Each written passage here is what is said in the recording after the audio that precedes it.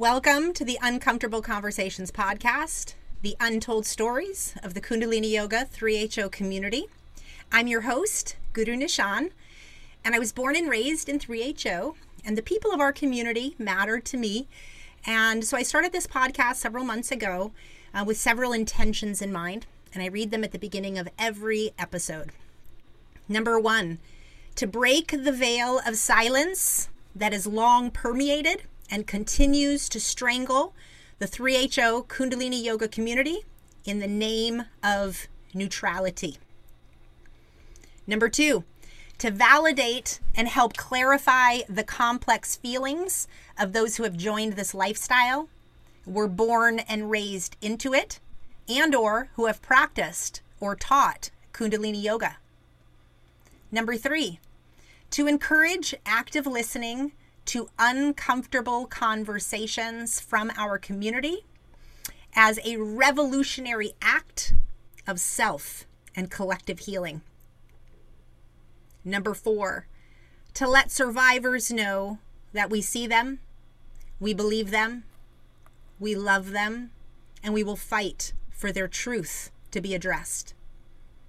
Number 5, to let teachers know who are denying, gaslighting, or spiritually bypassing know that what they are doing is willfully ignorant and re-traumatizing victims. Number 6, to illuminate the inherent racism, homophobia, cultural appropriation, and exploitation that perpetuates the teachings, 3HO lifestyle, and overall community ethos. Number 7, to stop the perpetuation of gaslighting and victim shaming by naming it for what it is. Number 8, to dismantle internalized shame, guilt, toxic positivity, and light-washing mentality. Number 9, to honor all of the parts of ourselves that have been forgotten or silenced. Number 10, to honor each and every body that has come through our community, both named and unnamed. Number 11, to encourage people to do their own research, process their own emotions, get somatic therapy and other therapy and support as needed, to draw your own conclusions, and to be critical thinkers rather than to just blindly follow anyone. Please remember that your story matters. Please share it when you're ready. We're here to listen and to support you. On today's episode, I would like to welcome Gerard Lach, who was born in 1978 in northern Germany. He became involved in Kundalini Yoga 3HO during the years of 2010 to 2017 after suffering a herniated disc and cervical spine issues, seeking healing and repair after physical therapy. Keeping his original name while integrating his new spiritual name, Gerard Jap Nirantar took to the intensity of Kundalini Yoga and the soothing energy of the Gong meditation.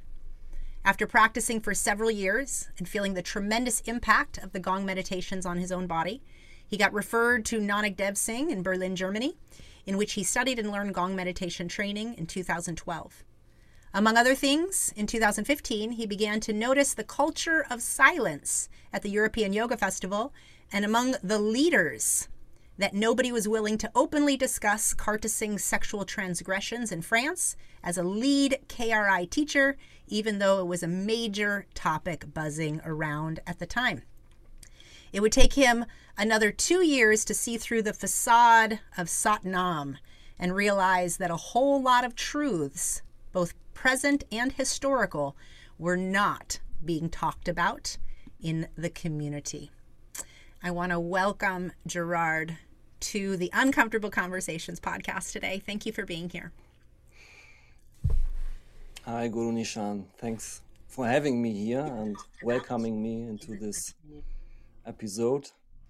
And I'm very excited, to be honest. Welcome to the podcast, Yes. Gerard. Hey again. Thank you so much for coming on. What an interesting lens of an experience. I'm happy to hear your story and have you share it with us today. To get us started, can you let us know what's made you want to share your story, or why you feel it's important to share your story now? Ooh, yeah.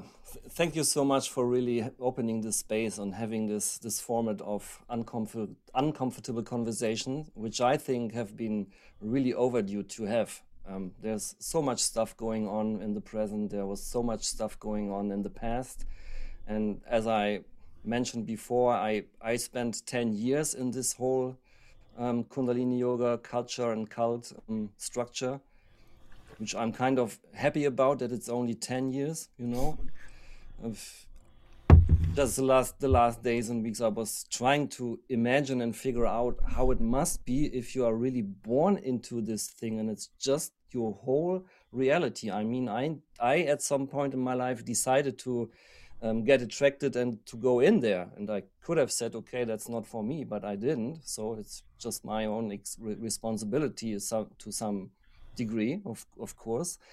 But you know, also as I was preparing for this conversation, I was really digging into the dirt and digging into the deep stuff, and I was like, wow, what's going on here? The whole day I was like, so many images in my mind, so many feelings, so many frustrations, so many things that would have been talked to from my point. But I tried in different years, like beginning in 2014, 2015, 2016, when I also did my research, what was going on in the 70s, 80s, 90s in the American area.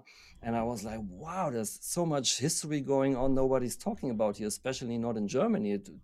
I mean, I always saw it like this. In America, things are happening. Germany is a little bit apart, maybe 2, 3, 5, 4 years. That's how the things are going. But with this, like, wow, this is a completely different view, a completely different angle. And I felt kind of lonely sometimes, didn't know who to talk to about these things. When I tried to do steps, I most of the times experienced like, what are you talking about? No, that can't be true. This is such a big guy, it's such a huge leader, this is our Yogi Bhajan, blah blah blah blah. And I was like, yeah, maybe, can be, but there are also other aspects to this. Why is that not possible to even open the possibility to think in another way? And yeah, and that I think it's for me like kind of a channel to bring things, to speak them out and to let them out of my system, because there was a point where I had to figure it out on my own, because there was no people, there was no really community. And also, like, everybody's talking about the Kundalini community. Yeah, where is that really happening? It's kind of a superficial thing where everybody's acting like superstars, and you know, but really digging the deep stuff, no. No better not. We don't And that discuss was that, right? That's the response. Oh, well, no. maybe not here. It's not for Yeah, the yeah. public place, not for the space. Maybe then, or yeah. But yeah, So I yeah. want to just pause and just say what I hear you speaking to is that along the way in your experience, you noticed that there were things that you searched on the internet, whether it was Wacky World of Yogi Bhajan or other things that were online, like the history that was very much available. And you noticed, wow, nobody wants to discuss these. These things are just kind of like shoved away as if they're not important. And you stayed in the community, but you just kind of noticed these things along the way. And that kind of accumulated and got more and more compounded over time until the Yeah. 2015 mark. Yeah, 2014, 2015, Okay. I would say. Yeah. And I want to say that, you're bringing up, a cultural ethos that is pretty hard to detect, because when you're in a spiritual community and the languaging that's permeating is awareness, truth, enlightenment, right? This kind of pure consciousness lingo. And yet the energy that's being picked up is kind of like, wow, there's a lot of things hidden. And it's a slow process to kind of see that clearly, because the nature of gaslighting is we doubt our own instinct. We doubt what we're seeing, we doubt what we're feeling. And when we come from a historical, say, childhood trauma, we think that's normal. We're just like, oh no, stop thinking so negatively. These are good people. And we push past our signals and our signs. And that's what I'm hearing you say, because you weren't born in. You did notice No, I things. wasn't. Whereas somebody born in, we don't know, we don't have something to compare it to. Yeah. Yeah, like that. I wasn't born into it, but I decided to step into it. And that was, maybe it's comparable to when you take that starting point, in my case of 2010, I was born on my own decision into this, you know? Sure. And then it's just like, okay, you focus on this, you focus on the yoga, you focus on the meditation, you're doing your sadhana, you're doing 2 hours of meditation. Everything becomes more, this bubble grows bigger, and everything what was before, it's like pushed away. Yeah, you know, you create or expand this kind of own reality based on these, I would say, also the techniques, and as you said, like the language and the ethos and the whole culture and the specific spot where you are. I mean, there are lots of difference. This teacher teaches different than to another teacher. And what I also figured out, you can't put everything in one term and saying this is Kundalini yoga. There are so many differences in areas and people and years and whatever, you know. Sure. But all in one, what I observed, like that, I came to a certain point where I realized, how is that possible? That people are chanting Sat Nam the whole day, from sunrise to sunset, in God's name. Sat Nam, what they explain is, yeah, the truth, or your true self, or whatever it is, or the essence of God, or whatever you want to put there. But how is that possible to chant this mantra in God's name and don't want to see what's really going on and what the individual, like one person, experience as their own truth? How is it possible in a cult, in a culture, in a community, in a kind of society, that this is the highest mantra, but it's not integrated? You know what I mean? Yeah, completely disembodied. It's the essence of truth without a body attached to it. Not noticing what's happening somewhere out in the ethers, but not in the reality of the relationships and the everyday interactions we're having. Yeah. Yeah, like a lot of dissonance there, which we obviously know is historically and for rooted. Me, like, regarding my own history, I also can imagine that it's maybe at a certain time of a person's life, it's so attracting to go into a reality like this, because all the other stuff what they experienced before was even worse. You know, it's like, oh, this is my healing. Oh, these are obviously nice people. Oh, there's yoga practice. There's meditation. It gives me like a new experience. When I took my first Kundalini yoga class, I was totally overwhelmed, and it was like, what the heck is going on here? It was overcharging my system, it was overcharging my mind, it was overcharging my physical body. I could not walk for 1 week properly. That's what was my first experience of my first Kundalini yoga class. And I remember that feeling as it was yesterday, like, wow, there's so much power somewhere. Yeah, you can put that into your system and it makes you feel totally different from 1 hour to the other. But when I look at it in hindsight, it was too much in too short time, like totally overload. And that's what I, in my definition, see as kind of the characteristics of a traumatic experience, to put too much in too short time into a system which is not really grounded and balanced. You know?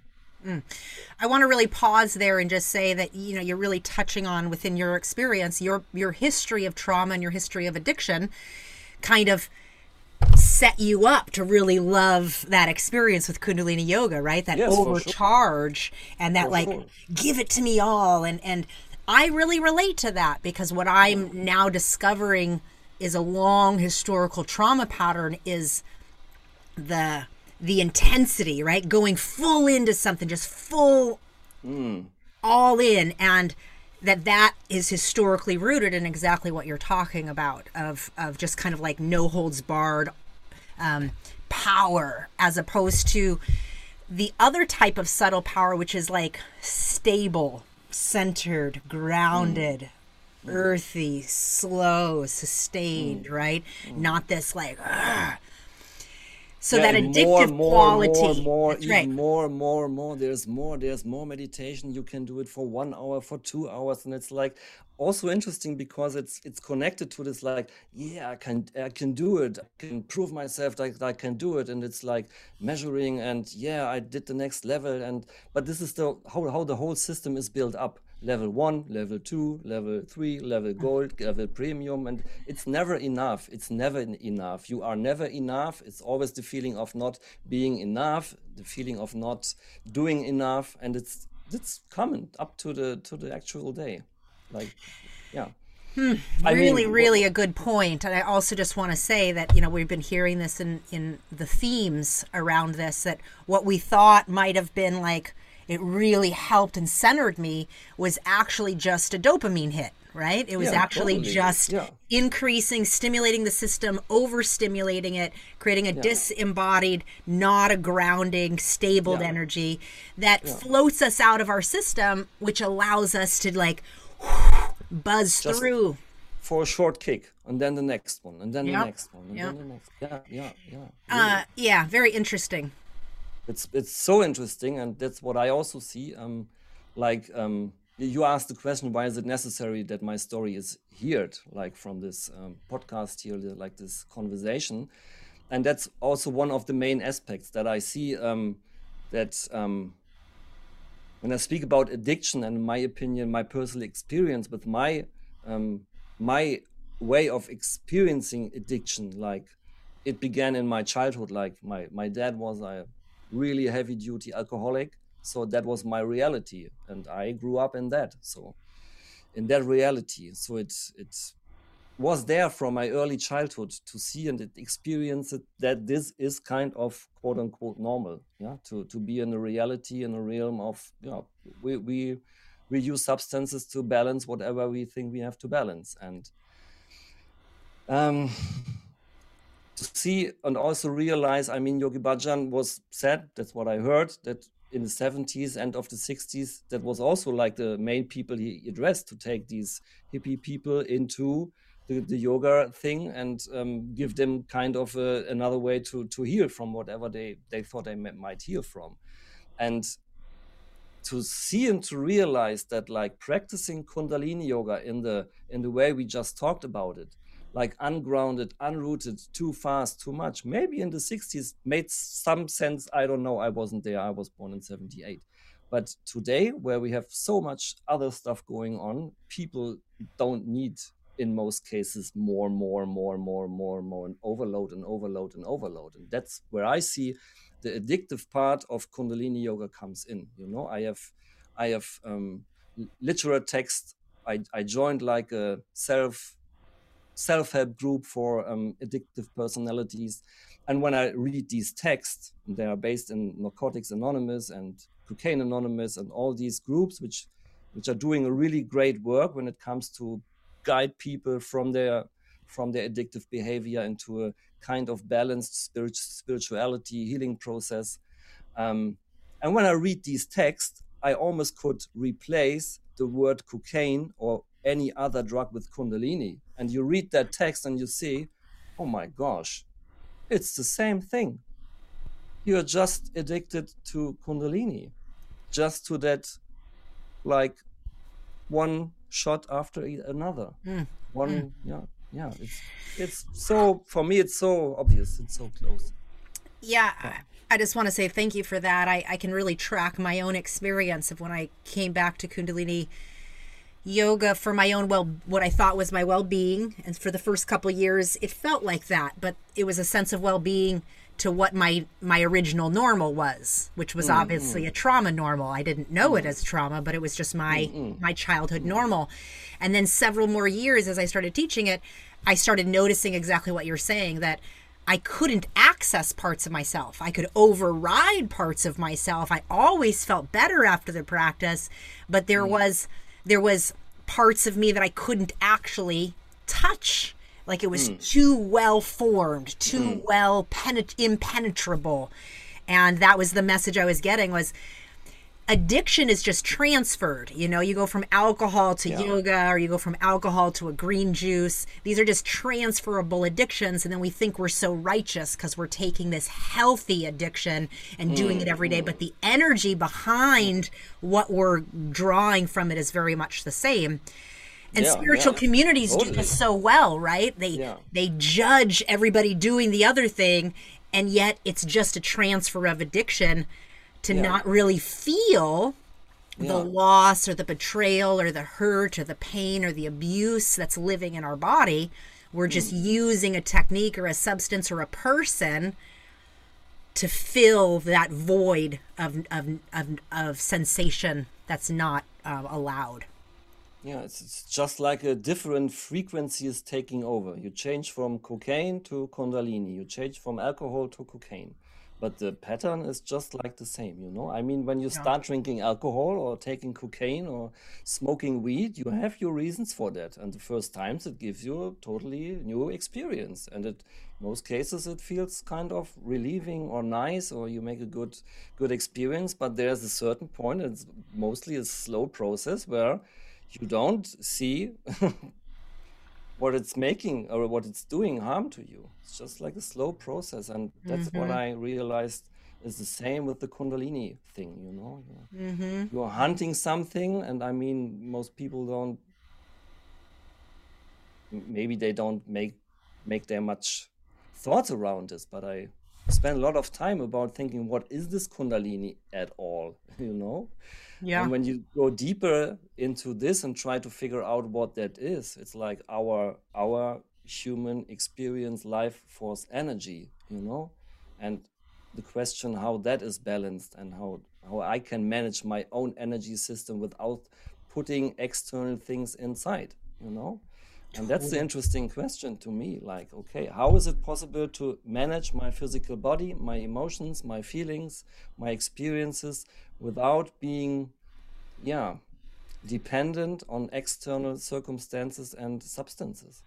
And what you mentioned before, like, okay, when you practice, you feel good after this. But also I had a point where I realized, wait, why am I feeling good afterwards? Because I felt really bad before. And that's also a side effect of a intense, regular Kundalini yoga practice. What I saw also, the people I studied and trained with, that for most, or for lots of bodies, this kind of practice is not really working. It stiffens the body. And there was a time, I was thinking, what, 2016 or something, I was really so stiff from carrying these gongs around and traveling and teaching and not being able to practice on my own properly, not being able to take massages and stuff like this. And then I realized, wait, when this system is so good, so well working, as everybody says always, it's a perfect system and it's working. We don't have to connect it with the teacher. It's just the teachings, and it's a working system. It's a technology. Why am I feeling so fucked up? I don't know that, say that here. Something is not matching, you know? The same with the Satnam. Why is that not working? And for lots of these questions, I came to the point it's kind of not balanced. Practice, but practice a way that's a good amount. Like, and it's a difficult thing to figure out, because when I started 2010, maybe it also was a little bit different culture back then. More the rough style, more like the Kata Singh style, what I wrote you before in my bio. My first teacher was also rooted in the Kata Singh school, you know, in France. And that was the really tough, rough stuff. And give us a lens yeah, into that, because a lot of us don't know who Karta Singh is. I know he was a teacher in France and he was a head teacher, but give us a sense of what that style was. I didn't know Carter Thing personally, or like in the teaching and taking classes context, my neither. So, Okay. but my teacher, where I went to in the town where I was living, I know that he was having his Kundalini yoga teacher training with Carter Singh, and this was a really heavy duty, pushing over the limits, radical hardcore style, I would say. Okay. Um, and I have to be honest, in that time, I liked it. Yeah, I can I liked relate. it. I I liked it liked too. it.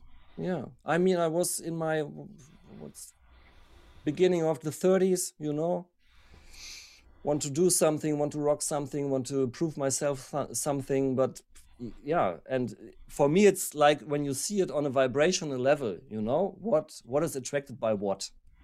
For me, logic that I entered into the Kundalini yoga reality and not into the Yin yoga reality, because it didn't match my frequency. And that's what I see. People are going to be attracted there where it's matching their current frequency, and they go there. So that was probably my current frequency. And it was also the time where I was massively struggling with addiction issues. I mean, I wasn't consuming all the time through my life, but there were like episodes where it was really intense, and there were some years I didn't take anything. But interestingly, almost in every case, I relapsed and started consuming again when there were issues in my life going on I couldn't handle and manage on my own. So, and then either I choose to take drugs or choose to take Kundalini yoga. And this Kata Singh, yeah, I mean, he was known at the Kundalini Yoga Festival for his really, really hard style classes. People were like, I once watched one. I didn't attend it. I was just sitting next to it, and people were like,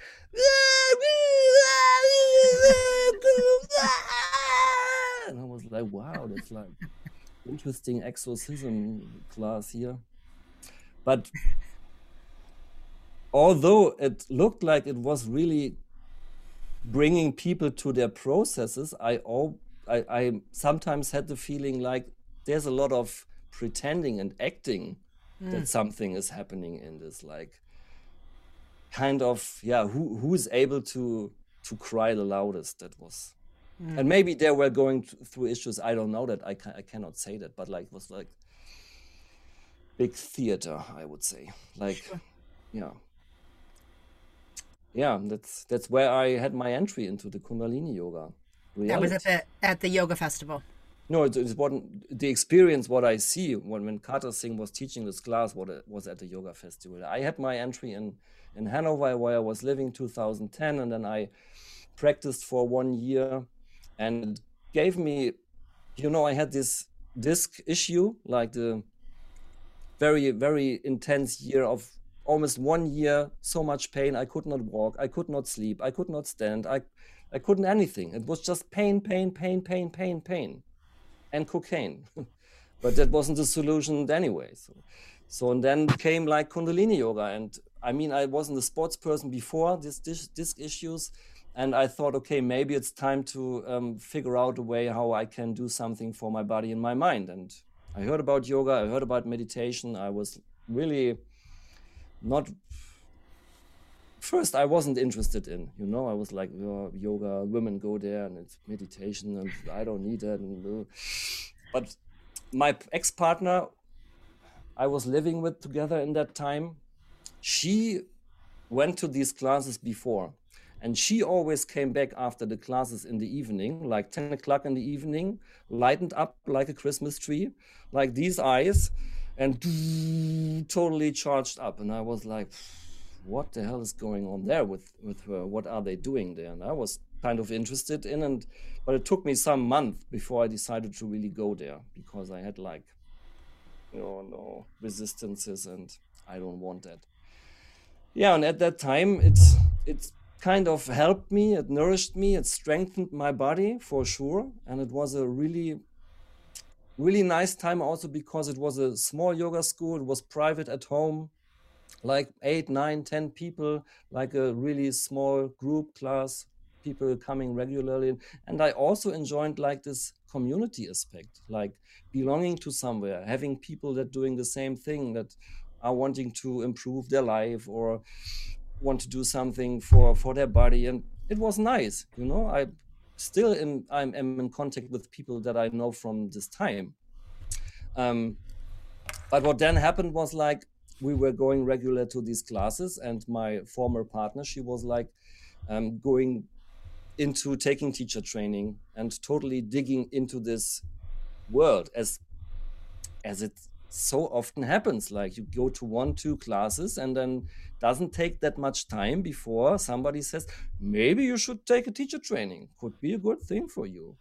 So, and there comes in the whole marketing machinery. Like it's the first entry level. You go to a class and you get fixed on, you get the first line, the first shot, the first glimpse of dopamine, and then you're kind of hooked. And then, it's not enough, because the whole system works like that. You have classes, then you have to go to workshops, then you have retreats, you have weekends to go to the yoga festival. You spend your whole life, your vacations, you work for free at the yoga festival. It just get more and more and more, and it's never enough, because you have to teacher training level 1. You have to do this. You have to pay for it. You have to work to pay for your trainings, which cost a lot of money. Then you have to take the second level, and that was happening like when we are in this relationship. And I made my experience with taking classes and doing my little research on how Kundalini yoga worked for me. And she kind of took a different way, like going into the teaching path. And it's, for me, felt like that we went apart more and more and more very slowly, because for me, it just felt already there in 2011, 2012, where she was taking the training, was like, it's just like a slow process, you know. Some things I can't find the words for, but it felt like kind of a small process of isolation from each other, you know. Can you figure out what I mean?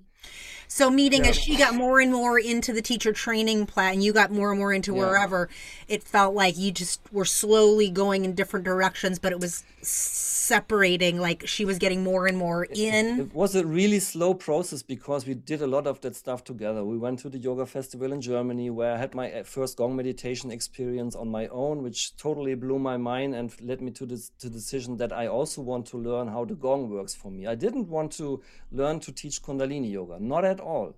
I just wanted for me to figure out how can I work and apply the Gong in my life? How can I bring and share that to other people, that it's a profound and nourishing and balanced and good grounded experience, and not this overcharging. I mean, I know you also can overcharge people with a Gong, for sure.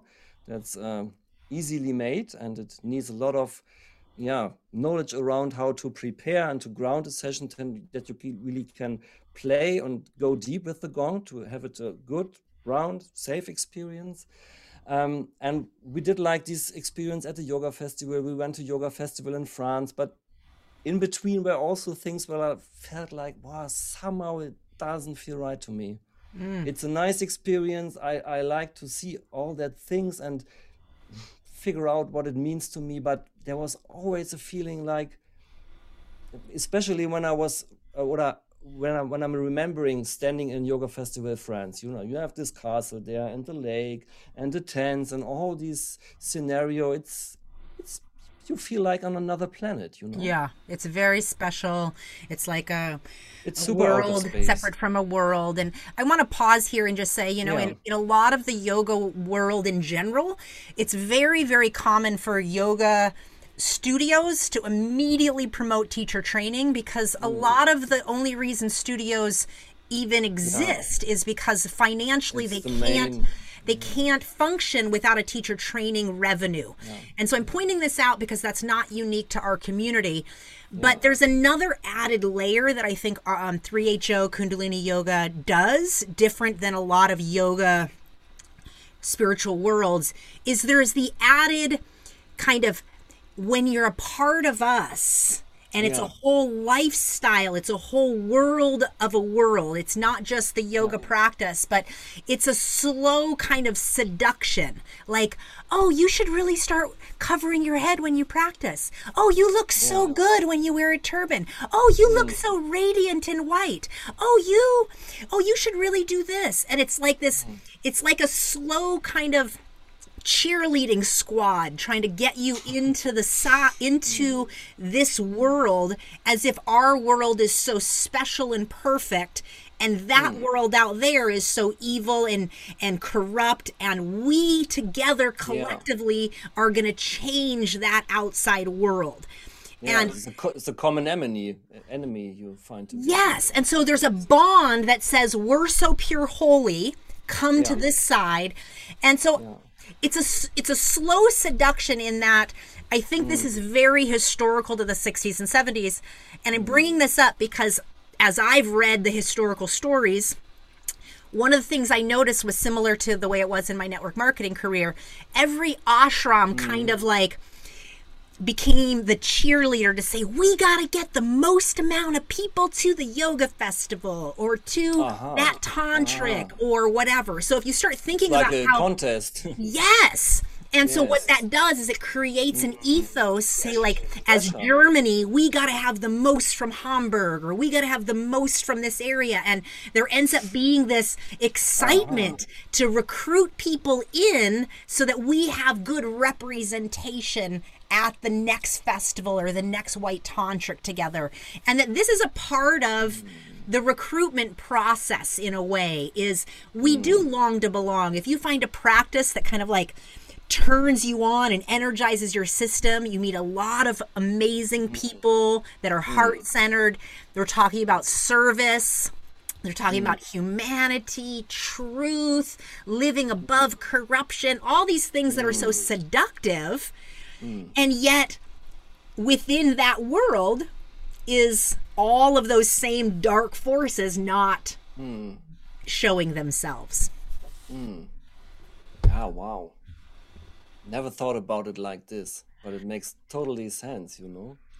And yeah, as you mentioned, you have this seductive part, yeah? And then you begin to realize, okay, I wear my normal clothing, everybody's wearing white. So, and this is the thin line between there and where I came from. So, and if you keep on wearing your green clothes or whatever you have there, then you're standing out. You're not in. And that's where I was like, what I described before. We went apart a little bit more and more and more, my ex-partner and me, because she was really into this. And I mean, I did it also for a while, like buying white clothes and trying to wear a turban. But I also figured out what does it do when I wear a turban. And I also made the other experience to really figure out from my own experience, my opinion, my feelings, is it really changing something, or is it just like a mind thing that I think it changes something?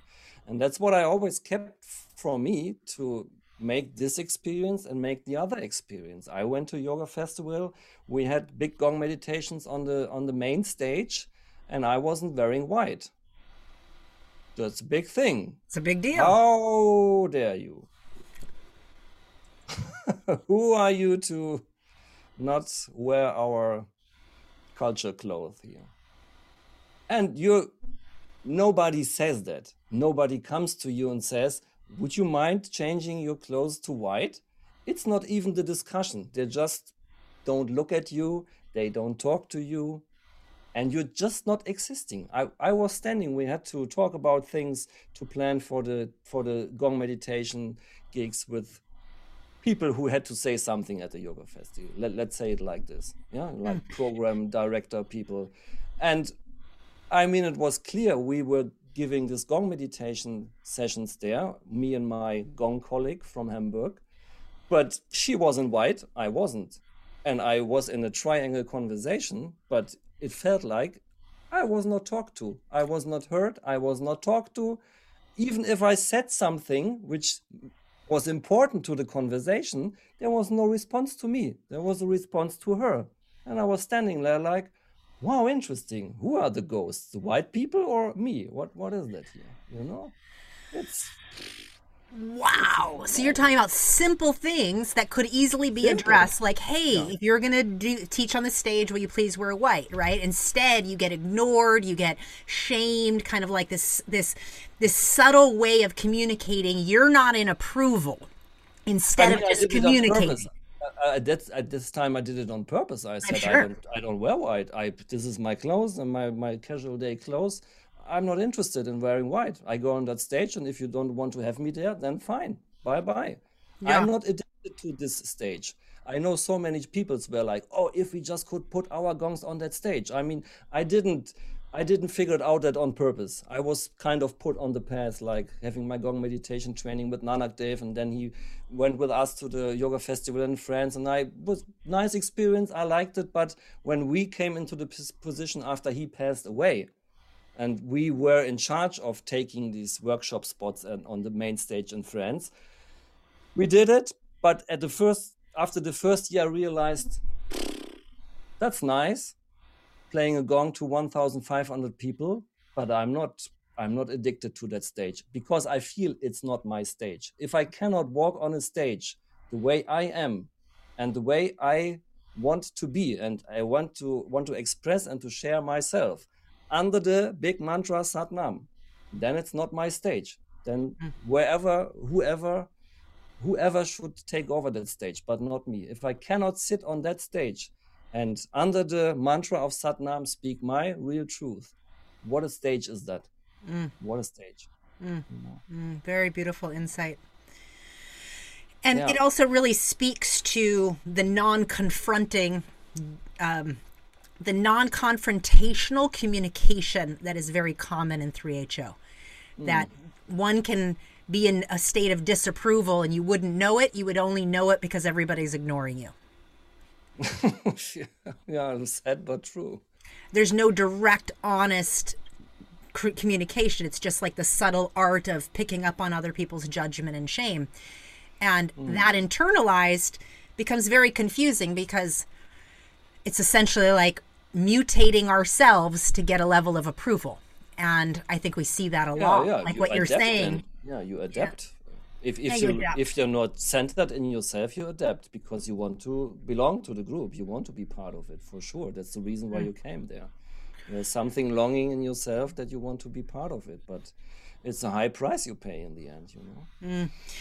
Take us back to Yeah. having first met, say, Nanak Dev. And, for those that don't know, Nanak Dev has a long history of abuse to many people in our community, especially some of the young people in India.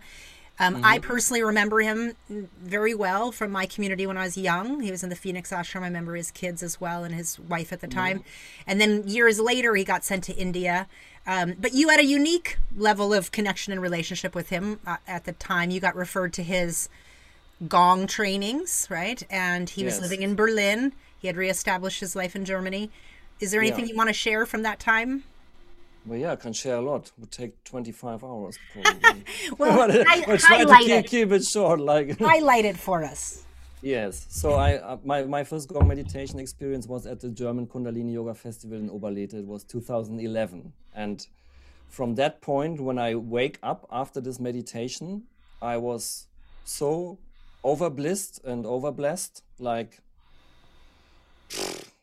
can't find words. Incredible. And the first impulse I got after this Gong meditation was, it just came like downloaded into my system. I have no idea who I am, where I am, but I want to figure out how I can do the same. How does that work? Where do I have to go to learn how to play an instrument that way that I can make these experiences and share the experiences for other people? It was just like into my system. Yeah, and then I went back to Hanover, asked my teacher if he knew someone who was teaching the Gong like this, and he said, yeah, not many people out there, especially not in Germany, but have a look at Berlin, there is Nanak Dev, and look for him and maybe make contact and ask if he's going to teach or having a training there. And that's what I did. Switch on my computer, Nanak Dev, Gong training, Berlin. And I saw like a website from an ashram, like with people with long beards and white turbans. And I was like, oh no, please not. Please not. That's not for me. You know, I was like, so is that really necessary to learn how to play the gong? Okay, let's give it a try. So I made contact and I wrote about my situation, that I'm very interested in learning how to play the gong, but at the same time, I never wanted to do Kundalini yoga teacher training. And in the description of the of the gong meditation training, it was a whole year training with like 5 or 6 whole weekend sessions. It was like mentioned, you have to have level 1 Kundalini yoga teacher training. And I said, okay, then it's not for me. So be it. But I wrote an email to his wife, to Nanak Dev Kaur, and it was really nice contact. We had a really warm conversation, and I explained, you know, I had this Gong meditation experience and I want to learn, but I'm not willing to take a Kundalini yoga teacher training. That's not for me. I knew that from the very first time, because I saw so many things that didn't fit to me, that didn't feel right. And that was always most of the time a clear decision that I didn't want to take a Kundalini yoga teacher training. And so many people tried to convince me. You have to, you should, it's going to improve your life. Look how nice we are doing our things here. If you just try it, and blah, blah, blah. So, and I explained I don't want to do the teacher training, Kundalini yoga teaching training, and then they changed like the requirements, and they said, oh no, we just changed it. Or maybe it was like, okay, because we had this conversation that she did, okay, you can attend the training anyways. So yeah, and so right before the training should start, I think it was in March, I was writing and what it was about the training, can I come? And it was like, oh no, it's full, it's complete, we have all the attendance. And I was like, oh no. And then was another time where I said, okay, maybe it's not for me, maybe I should not do this. But then she kind of managed that I could join this training, and so I did my Gong meditation training in 2012 in Berlin. Traveled the first time to Berlin, met Nanak Dev first time at the first day of the first training weekend. Never seen before, never took a training class, never took a workshop, nothing at all, because, you know, that was not important for me at that time. I felt this has touched my heart so deeply to have this Gong meditation experience. I just go there. I go with my inner guidance or whatever that was at that time. And when I saw him the first time, maybe this is very confusing right now, or contrary, or I don't know how to describe, but when I saw him the first time, when I entered the room, I really felt a kind of a warm and loving situation and environment. I could not find words for it.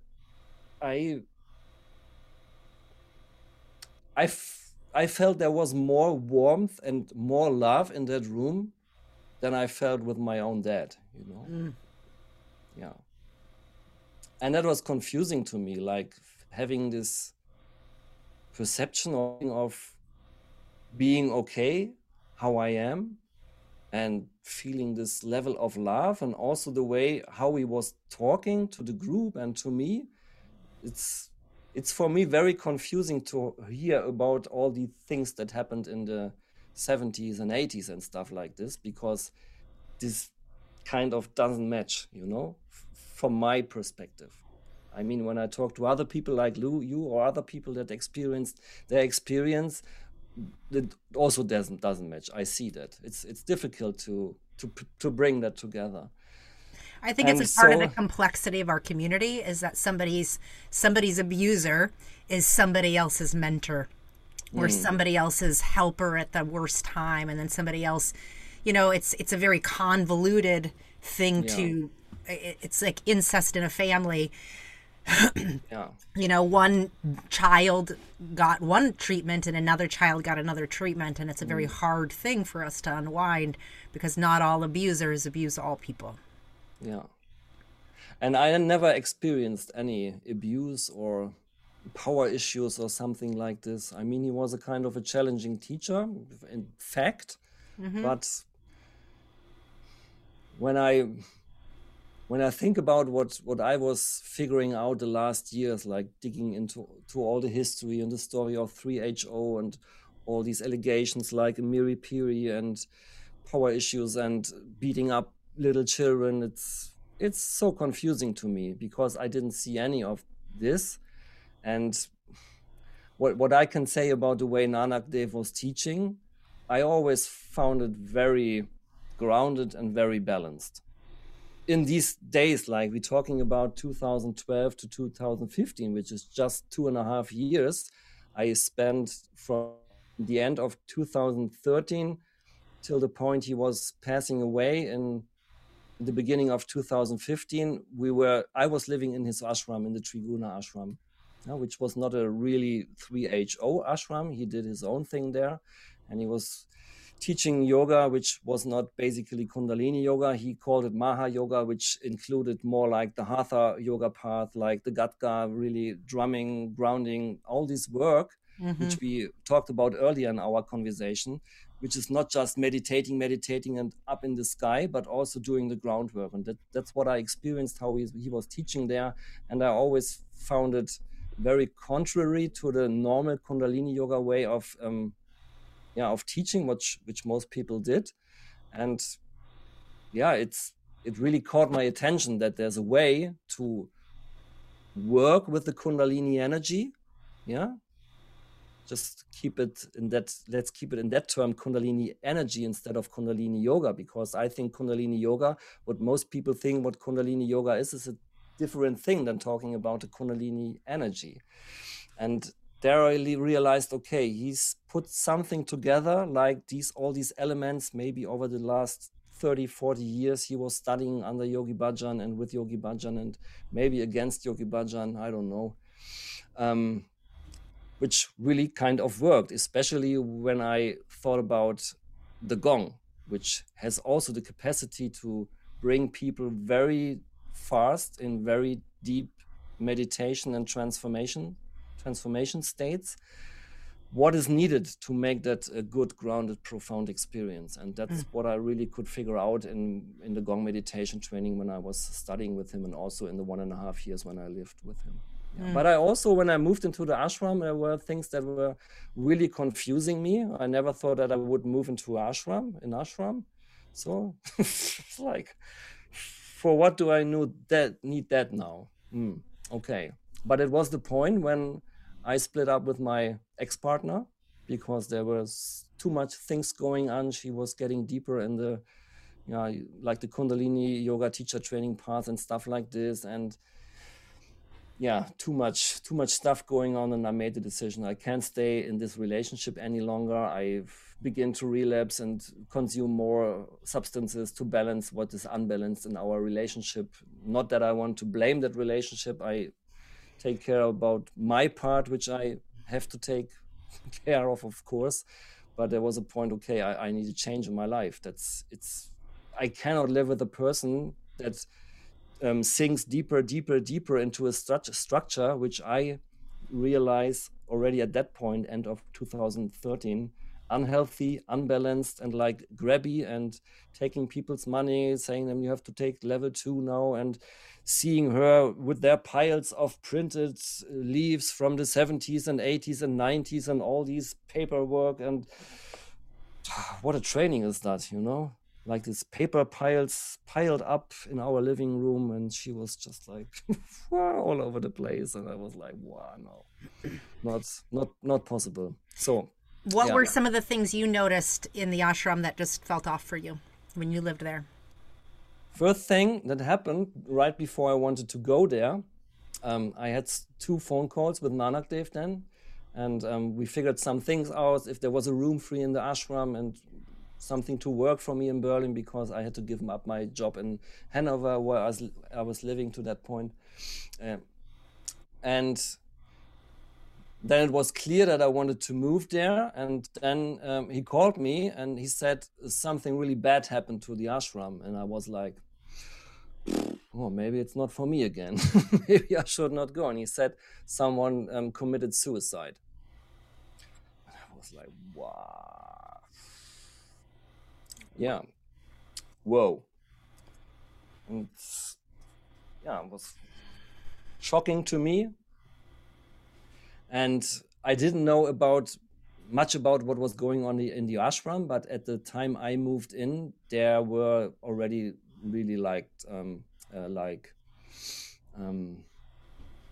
what's the word? I mean, it was Nanak Dev who was running the ashram, like from the spiritual and from the yoga part, and there were the landlords, like they owned the property and the building and stuff, and they created the project together back in 2000, whatever that was then. And at the point when I moved in, more or less everything was in trouble, in serious trouble. Like no communication. Everybody had his own ideas how to run the ashram. People were just sitting in their rooms and flats and not talking to each other, but sending emails like over mail system, and insane. And when I moved in, they mentioned to me, yeah, you have to be on the house mailing list that we can inform you about everything what is going on here. And I read about some of these emails and I was like, no, not really. I'm not interested in that stuff. And he said, yeah, but you have to. It was the landlord. You have to, that we can inform you if something's happening. Maybe the heating is not working. And I say, I will figure out if the heating is not working. I don't need to be on your mailing list for this, you know. Yeah, and this were things that were. Yeah, I mean, I came there. I didn't come for the ashram aspect. I didn't want to live in the community. I went there because after I finished my Gong meditation training at the end of 2012, I wanted to learn more about the Gong, and I wanted to learn from Nanak Dev because I had these profound teaching experiences from him. And so my main purpose was to move into the ashram, to go away from Hanover, but also live close to him. So, and that's what I did for 1.5 years. Or what happened, like the ashram structure and community, I realized it was really difficult. People were fighting against each other and everything was falling apart. And I mean, I could feel that he also was very tired of being kind of the leader of the ashram and stuff like this. And he just, tried to figure out. He was at that time working on to setting up a study to prove that the Gong could help with PTSD disorders. You know, he was very into this together with his wife. Also, they were already doing one study before. And he was on his path to bringing his essence of his work he did in his life, maybe also this experience he made in the 70s and 80s, so to turn that to something which really supports and helps people. That's what I saw most of the time. Yeah. So you stayed at the ashram, started noticing the sideways communications, the non-communications, just kind of like the inner ethos that didn't stimulate you at all, but you were able to learn from him and get some Gong training. And then how did it carry on? Where do you want to go from here?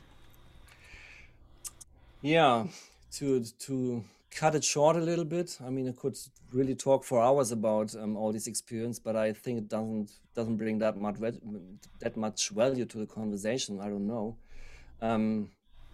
So I lived quite close to him and with him, and we were talking daily about things. And maybe that's interesting to add that here, that he was, what I saw, very critical about the whole 3HO thing. He was, when we talked together, very critical about Yogi Bhajan and the things that I heard from him. He was saying a lot that he was a sucker, and he was really mocking up people. And one time I remember he mentioned that it's to him very sad to see that so many people in the Kundalini Yoga community, especially in America, put so much energy, their lifetime, their money, their work value, everything into that system. And he was in contact with many people from the US that now are in their 60s or 70s or 80s, you know, like getting retired, and they have nothing, like no money, no health insurance, nothing of that. And I experienced that Nanak Dev was very disappointed and also sad about this a lot, like realizing that the guy he was following for so many years and holding Yogi Bhajan in that position, in the end created a system which was not working. No? Sometimes also like the what he said, like he didn't manage to manage the whole community, and he didn't manage to create really well-balanced and nourishing leaders. So that's what he realized. So and I just can imagine the pain maybe he also was in realizing this and trying to figure out to create something other to this. And he had terms like Kundalini Yoga Mafia, and he said this in his classes, in his courses. Yeah, it's true. Yeah. And that was the first time when I heard something different, where I experienced there is someone, and he had like, you know how he looked. He was like this heavy guy, former Hells Angels attendee, like warrior aspect and long beard and sword fights and stuff like this. Nihang turban, the whole thing. Nihang turban, this whole thing. But what I saw there and he heard there was like he tried to talk about things. Also at the yoga festivals in France when he was on stage. I mean, in the years when I saw it, he was sitting there and he named things. He said, "This is fucked up. What's going on here? Let's talk about this." Yeah. I want to pause here and just say, like, somebody like him who had been around since the 70s, 80s, kind of like his whole personal story, then having a family born in, and then, ending up, like, there's so many personal experiences I'm sure he had, then being in the position he was in to overlook the first group of kids that went to school in India, and he was that main caretaker, which is where he had a ton of stories of him being a predator and abuser of other people. But then years after that, like his own reconciling, his own, healing process, whatever he went to figure out within his own family and his own psyche. What I'm bringing up about this is the fascination around him speaking to these things at that time to you, to me, really represents a lot of the evolvement of kind of the old historical teachers that did wake up, but didn't necessarily renounce their whole experience, didn't walk away, but tried to integrate their experience, took the parts that worked for them, stopped dealing with KRI, created their own little unique training, and would speak to the hypocrisy, would speak to the incongruency, would speak to what you're saying, the Kundalini Mafia, or the hierarchy of abuse, or the lack of transparency. And I'm saying this because I feel like my father fit that category a little bit. He did the best he could to remove himself from the aspects that weren't working for him, the hierarchy, the corporate type model where things were run from the top down. There was a part of his essence that wasn't fitting in as things got more and more established, right? And I think Nanak Dev, what you're saying he spoke to is similar, that he didn't lose his life because he had found who he was the best he could along his way, but he was able to speak to this and that, and being a seeker of truth, that must have felt really good, that somebody is finally speaking to what's in plain sight, kind of incongruencies or top-down learning or secrecy or whatever the things are, that you meet somebody. It's like water in a desert oasis. Yeah, like that. And I think this is really important because as much as Nanak Dev might have a long history of hurting and abusing plenty of people, he also had his own journey in his own experience with his own teacher, and then whatever happened within his own coming home back to himself and whatever that way meant. And so for him to have these types of conversations with you while he was running his own system in Germany, again, speaks to how he he knew something was off, but it wasn't his place to try to dismantle that. Instead, the people who came to him, he would speak to it, and he would speak to the way that he was here to teach. And I know there are other people that have carried on teaching, whether it's Kundalini energy or other types of practices that originally came from YB and the KRI system, and eventually just kind of migrated out to do their own form of teaching because of that spiritual mafia, Kundalini mafia energy. And back in like the 80s and 90s, a lot of teachers defected and just said, you know what, I'm not going to be a part of KRI. I don't like where that's going. But they didn't disidentify with their experience or with their own spiritual path. They just carried on teaching the way they chose to and not being affiliated with the systems of 3HO and KRI. I mean, in a way, he was the black sheep all the time.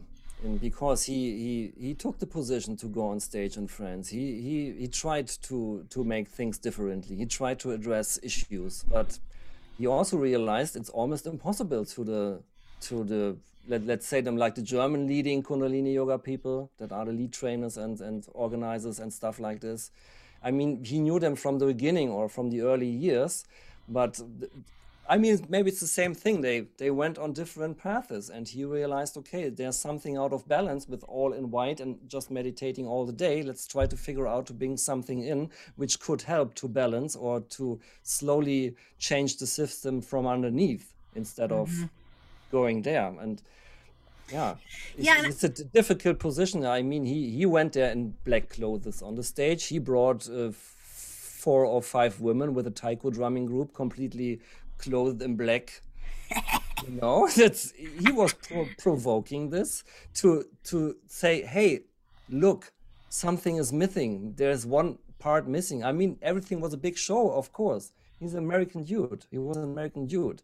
But when you see like, okay, everything is white and there walk in 4 or 5 black clothed women, what's the message? You're overseeing an important part, which is part of the human existence.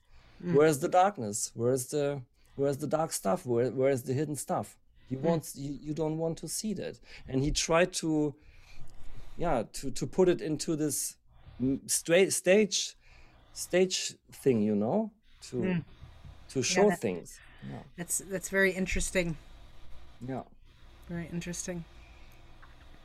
Yeah. I also just want to speak to, so that listeners understand, one of the things that's very complicated about how the training system has evolved is that, like in my dad's generation, you know, in the early years, Yogi Bhajan just taught people and sent them out to teach, and the trainings kind of came from the local areas. And then as things started to centralize, you know, they started to try to get those early teachers, you know, those first generation teachers to come and take teacher training. And a lot of them were like, screw you, we've been teaching teachers for years now. Why would we go pay for you to take a train, you know? So then there was this like grandfather clause where a lot of those teachers got to get grandfathered in. And I remember that was like around 92 because my dad was looking into doing that. But the reason I'm bringing that up is because the way that the training system has evolved, which again, I'm not too familiar with, you know, there's the level 1 and then level 2 turned into 5 different trainings paid for at different times. Usually it takes about another 2 years to get through all 5. And then after that, there's another 3 years of what's called the Aquarian Academy, which is basically like volunteer teaching. You're there for the senior teachers, you're shadowing them. So basically you're paying to volunteer for 3 years. And what I think they're attempting to do is kind of create this atmosphere similar to how all the first gen were volunteering and saving their whole life for YB, and this kind of idea of living the teachings through the seva and all the other reasons. But the reason I'm explaining this is because at any time, if a teacher, you know, has taken all this, like has 20, 40 years of historical experience in the Kundalini community, you know, they can carry on and create their own training program. They don't have to follow the KRI system. So if they get kicked out, let's say they're an unethical teacher and they get kicked out, they can carry on and keep teaching whatever they want, and they just not affiliate themselves with 3HO or Kundalini. They can still keep wearing a turban, create their own ethos. They can do whatever, right? And So as people, quote, defected, it didn't mean that they didn't stop being an influencer or a teacher. They just taught through their unique lens and the things they felt maybe didn't complete the full story. Yeah. And I appreciate what you're saying, that like he was bringing his people in, they were wearing black. It was like he was exploring a different realm that obviously wasn't getting touched on in all the years he was in Kundalini and 3HO.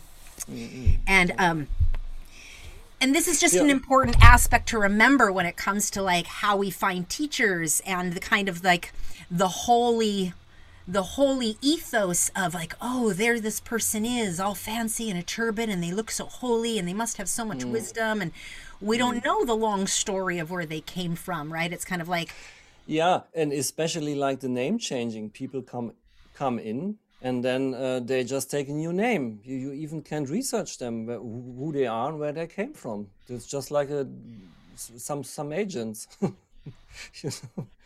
So some secret agents. Who are these people? Yeah, all of a sudden there are Satari from one day to the other.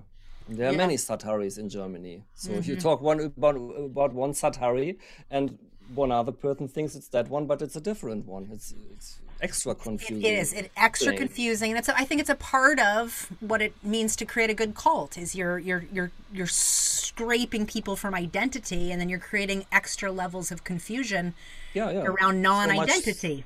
So much stuff to unknot all the time, you know. Nanak Dev had this saying like, a good teacher is giving you another knot time after time. If you have solved one knot, unknot one knot, you get another one, a bigger one. And it's somehow like what I experienced, a lot. Like there's so much stuff going on, and this going on, that going on, and the whole teaching structure, all the manuals and books. And I was always wondering, why are there 500,000 Kriyas? If the system is working that good, why are there 500,000 Kriyas or more? For what are they needed? Maybe the system isn't that good. Maybe it's not a complete system. And it's an interesting aspect that you bring up here with like this structures of the training, and I can tell about this a little bit more because a little bit later in 2017, when my current partner and I opened a yoga studio in Berlin, we also were hosting Kundalini yoga teacher trainings. We weren't giving them, we just hosted the space and supported the trainer in giving the training there. But so I have some insights. I had them before already, of course, but so I know a little bit how that's set up. And it's a lot about pushing people there, making the money. Okay, 20 people join more for the training, then we rent a bigger room. It doesn't matter, just everybody in. So yeah, just all about the money. And where I was coming from, like I decided I don't want to take a teacher training. And a lot of people tried to convince me. Also, when I started to teach, to go out with my gong and give sessions with gong. And of course, I took some of the teachings I got from Nanak Dev, which he embedded in the gong teaching. So it's helpful to have a good balanced Kundalini Yoga Kriya to bring the energy into motion, to prepare and open the people up for the gong experience. Yes. But even at that point, I said, okay, I understand how that works. And for me, it was more important to choose 1, 2, 3 kriyas I really know from the bottom of my heart, and I can teach them in whatever situation, and not being in the situation to choose a new kriya each time I teach. It's just insane to me. For me, it was really helpful and important to take few kriyas and go deep with them, study all of the aspects, teach them slowly, teach them a little bit faster, teach them like this, like that, vary with the different needs of the situation, and not just like, this is the kriya, it was written down at 7th August of 1948 by someone who was sitting next to Yogi Bhajan, and that's it. We have to take that into 2018 and teach it there like this. Why? Why? Was always the question to me, why? And it's difficult when you try to do your thing in a community that is so keen on this idea of you have to be a trainer, you have to be a certified trainer. They are addicted to certificates. Like people are addicted to Kundalini, some to cocaine, some to certificates. Like it's just like the next level. And yeah, it's hard to to maintain something inside this community when people are asking you, and where did you do your teacher training? And I say, I didn't do any. And they were like, what? How dare you to teach Gong? You are not allowed. Says who? You know? Yeah. Yeah, very good points. I think an added element of abusive processes within our training system, the KRI training system, is that KRI, gets paid a large sum to use this body of work, but then the senior teacher, like the people hosting the training, all they have to do, they have to bring in a senior teacher.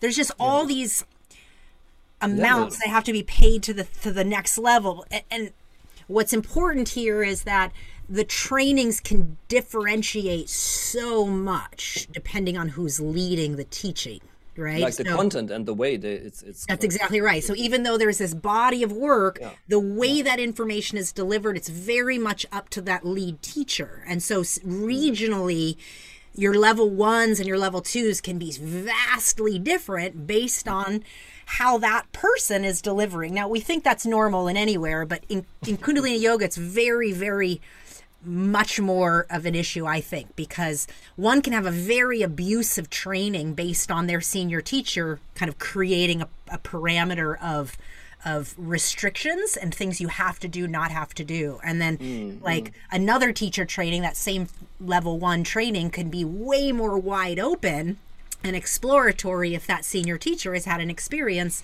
where they're teaching Kundalini Yoga from that lens. So there's not a lot of oversight. KRI just wants to get their money, but they don't necessarily stay involved or make sure that certain things are... It's just too much effort how to handle that. I think so. I think so. And but it adds the added element of abusive predatory patterns being able to replicate, because there's no real oversight or systems that really support students to get an essence of what needs to be taught, as opposed to just up to the discretion of, quote, a senior teacher. And as we know, the teachers are so vastly different. Everybody's experience, how Nanak Dev is going to teach a teacher training is going to be very different than, say, how someone else teaches a teacher training, because their experiences in becoming students were so vastly different. Yeah, and it's tricky because when they're in the position of a teacher trainer or a lead trainer, then they are already climbed up the hierarchy. So it's just like they are dependent, what you described earlier, that they bring new people. It's like the whole marketing thing again. Yeah. And then you get attached to the money, and then you say, okay, 30 people times 3,000 euro, that's quite a lot of money. Yeah. Oh, why not try this? Yeah, it's a tricky point. So. And even when you try, I mean, we were in the position when Nanak Dev passed away in 2015. There was the question, okay, who's giving this Gong meditation trainings right now after he passed away?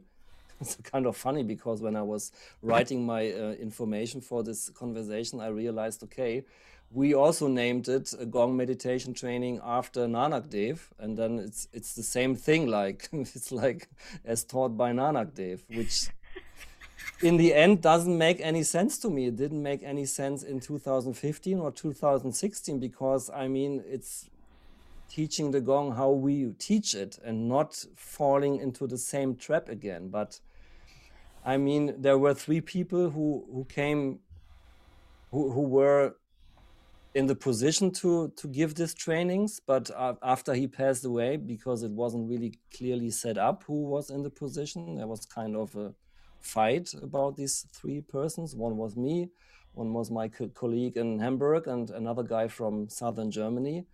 And everybody, of course, wanted to give these Gong meditation trainings.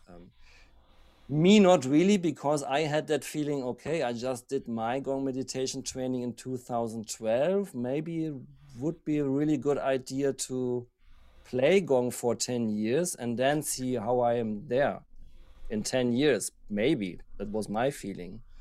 But also the conversations I had with Nanak Dev, there was an information that he trusted me in some way. He didn't trust many people. That's what I heard a lot, also from his wife, that it was for him, for Nanak Dev, quite surprising that he would open to someone like me, that on a deeply level, like we had this connection. And so we talked also about the Gong things, and he gave me instructions how to teach Gong. And there was this fight, like everybody had this idea, no, I'm the one, I am the one, no, I'm the one, and I have to do. And I was like, oh man, that's really not the point where I want to be. So, but there was also like kind of a pressure, because there were already trainings he pre-arranged and they had to be taken over. So we figured out a way, also talked to Nanak Dev Kaur, how she thought about this, and were really into hearing her, how she would feel good with this, like not saying, okay, we are doing it right now, we have to do, but figuring out how she would feel comfortable in taking these teachings from him and then figuring out a way. But the point I want to come to is like what I experienced then. I mean, Nanak Dev was bringing everything out of KRI and 3HO and figuring out his own way in some way. And then was like, okay, I feel, because my Gong colleague from Hamburg, she was more into the structure, like the Hamburg crew and stuff. And I realized, okay, this is going to be pulled in the other direction again. You know, Nanak made to move it out. And then it just like was like a magnetic pull into that system again. Because they were less like how to set up the training, how the costs should be. And I had a totally different idea how we could set up this, but there was a really strong pull. No, it has to be somehow confirmed to the 3HO KRI structure. And that's what I already felt in 2015 when we hosted the first thing. Okay, I do it like this, and there were parts that were really interesting and I really liked about giving these trainings, but I already had this feeling it's going to a, for me, not good working direction. So, so you saw that transition happening, and then obviously you started hearing, knowing that the Kartas thing was happening in 2015. That's all around that same time. So you're starting to just notice there's no honest, authentic discussion around what's actually happening.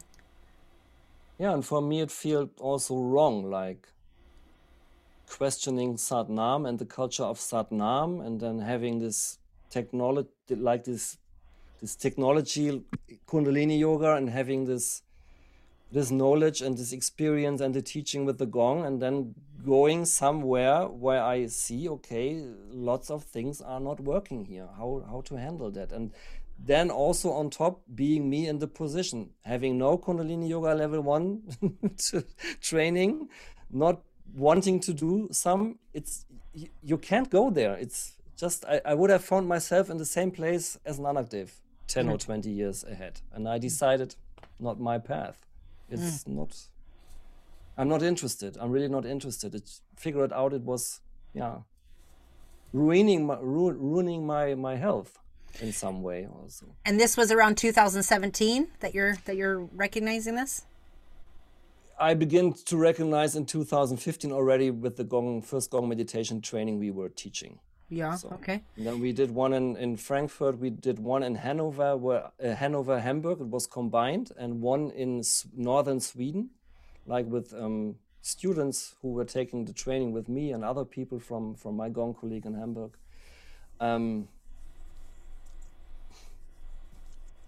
But also it was so much work, it was so much to do. As you mentioned before, there's so much going on. It's so confusing. You have to set up these trainings, and we set them up in a really, really short period of time, like within few weeks. So, and not like, okay, it was good prepared, I would say, well prepared. But for me, it was like, I didn't feel really ready, you know? I would have loved to have more time to prepare for this. But the pressure was there. People were wanting to learn Gong meditation. People were already booked in the training in Frankfurt, and was like just and 4 trainings within 2 years is a lot of stuff. Have you never done that before? And I didn't. My colleague was into like elderly people Kundalini yoga training. She had some experience how to set up, and I think a lot of the structure came from there. But yeah, it was a lot of stuff. It was a lot of traveling, preparation, communication. It's, I mean, to host a training is a lot of stuff. So you just decided to kind of like move your way out of doing those trainings and just started doing your own Gong work, or what happened? Yeah, we did the last Gong meditation training in Berlin, also in the yoga studio. Me and also my current partner and me ran there for 2 years, and that was the last training I was giving there. And for me, it was clear. I don't want to. I don't. If it's like this, and if it's not able to talk about certain things, if I don't have the feeling that there's a culture to point to some important issues we have since latest 2015, Yeah. which we now know long before. No, I was frustrated, confused, already also feeling addiction issues coming back, So So but I the want whole to time, pause here and just say I was at the Yoga Festival in 2017. So 2016 was my first year, and then 17, and then 18. And I want to say it was in 2017 that the buzz about Karta Singh was going around, or Karta Singh in France.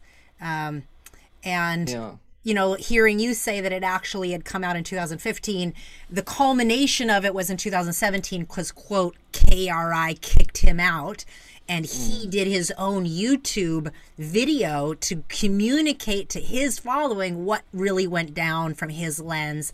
I didn't get into it, but what I remember about that was how many people were so double-binded internally. A lot of yoga students were really up in arms and uncertain and kind of distraught. And as you're saying, nobody was addressing it. There were major classes and nobody was like addressing the issue. And hearing yeah. that it was taking place for 2 years and I nobody think it was talking 2 about it. years. Yeah, I And that, I remember mean, it was 2015. Yeah. that's what you said. And this is so common. And this is what's coming out of my body memory more than ever is how many things were happening in plain sight that were incongruent, and yet nobody was talking about it. And to grow up in an environment like that, Yeah. and even to put yourself in an environment like that for over 10, 20 years, unconsciously what's happening in our own bodies is we're denying our reality. It's a form of gaslighting ourselves. If we're Yeah. constantly gaslit and we're denying what's in plain sight, we actually are creating a slow disconnect from our own inner guidance system. And it's more normal than we want to believe. We just end up not talking about uncomfortable things. But Yeah. that stuff is still permeating. And I Yeah, remember it because very... you're always named and the guy who's spreading bad news, or like Oh, stop being negative, G. Hey, it's Yeah, not yeah. negative. It's happening. It's not negative, So it's almost as if the word neutrality and negativity has gotten synonymous within the 3HO culture with addressing real hard truth. And that, it's not neutral or negative to address what's abusive and in plain sight, Yeah, and there was a point. I think it was in 2015 when I got to know about this Karta Singh things, and I really felt strange to go to France and act as everything is normal and put the gongs on stage. And I was like to my colleague, why don't we go on that stage and sit on the edge of that stage with the feet and legs there and just say the gongs stay silent. We have to talk about something. Yeah, let's address this. Let's help heal. Let's speak it out Because loud. we have a spot, we have 3 spots on the yoga festival before the White Tantric. It's 1.5 hours each, Yes. approximately. there's a lot of time to speak to a A lot lot of of healing can happen. people, amplified. Every lot of people can hear that. No, we can't do that. That's no. We have to keep the show running. Was the message? Was not the definite words, but that's what I felt. Okay, the show must go on. Yeah. So sad but true. But Yeah, that's very sad what's but true. happening. And I want Yeah. to say this because my approach to that, I taught 4 workshops. You know, it was 3 before the tantric and then 1 right afterward. And I heard people talking about it, and I brought it right into my workshop. I remember saying, listen, you know, what's Yeah. happening with Karta Singh, you know, sleeping with his students, this is not new. It's not unique to him. It's not unique to Europe. You know, it started with YB. It passed on to all of his male teachers for sure, my dad being one of them. This is a long history of secret cover-ups, of sleeping with many, many students, married people getting married off. I mean, the history and the sinister historical nature of sexual infidelity being at the basis of the Kundalini teacher-student relationship, it's so normalized and yet not discussed. And so I would say that. I would be like, if you think there's anything other than that happening in Kundalini Yoga, you have rose-colored glasses on. You're not seeing clearly. You're wanting to find some place of purity, and you're taking your childhood trauma and you're trying to juxtapose it into this place and make this practice your savior. And that's your problem, because this practice Yeah, isn't a savior. like the big spider is spinning the net, you know. Yeah, and this, you know, students appreciated that honesty, and this is what I'm hearing you're saying. I spoke like that as a teacher because I was trying to reconcile my love for my life upbringing with the hypocrisy I knew existed. Yeah, And I was yeah. trying to speak to it as a way to heal it in me. And Yeah. this I is did that too. Yeah. yes, and Yeah, what I hear you saying is you couldn't, when you can't do that as a teacher or an influencer, if you're on this mass stage and you can't It's speak, harming yourself. Yeah. heck yeah, it's harming you, and you're robbing your students of a chance to I- heal. I mean, I could not manage, or maybe I didn't have the the balls to do it on that moment, on that stage in the yoga festival with friends. But when I was teaching like in smaller groups, or Yeah. I was traveling around with my workshops, or also in our Gong meditation trainings, I did talk about these things, because there I saw, okay, I'm the one who is sitting here. I'm the one who is experiencing these things. Maybe there are people who are not seeing this, or maybe hadn't any contact with this, but it's my responsibility to at least inform them that it might be that they are going to confront things in the future that are part of this community and the system. So that's what I always try to embed in my teachings when I was teaching. So, and I remember one situation that was the Gong meditation training in Hanover. I was teaching one weekend on my own, and I was bringing in that topic. And I think it was in 2015 or 16, I don't remember exactly. But at this time, that was my working title when I thought about things like this. It's like the guru business. It's a guru business. They are selling like the idea of the guru, and everybody is the guru. And to the current day, people are copying this Yogi Bhajan costume version of themselves with their beard and turban, and who is the whitest vest and blah blah blah blah blah. And I said like, hey, look, I am teaching you things about the Gong. I have this and that history here. I see these things, and because I see them, I take them in.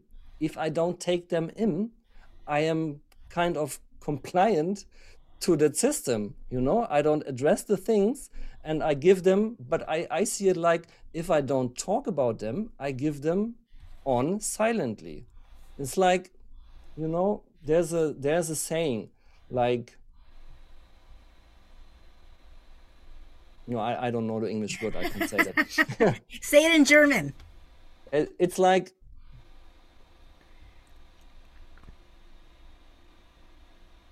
Lügen ist wie Flüstern, nur leiser. Nee, I don't get it. I don't bring it together. But Okay, anyone listening, you can go ahead and go translate that, and then you'll yeah, get the saying. But just a I just moment. want to point out to you that what you're speaking to is Yeah, just, no, it's really important. Like, you didn't have the ability to speak to what you knew needed to be spoken to, even though you have that command of the big tent stage. I was only yeah, sharing in but my little small group I could do that. But yeah, that the ethos, the culture, the larger experience was saying, no, we don't talk about those things. Even yeah, though it's but in the when I hearts did, and yeah, minds of yeah. everybody. But when I did this, like in this Gong meditation training, I took 1 hour and talk about the thing, like the guru business, like the allegations, like the sexual abuse issues, also the things that I researched at that point, like the forum in the US, Wacky World of Yogi Bhajan.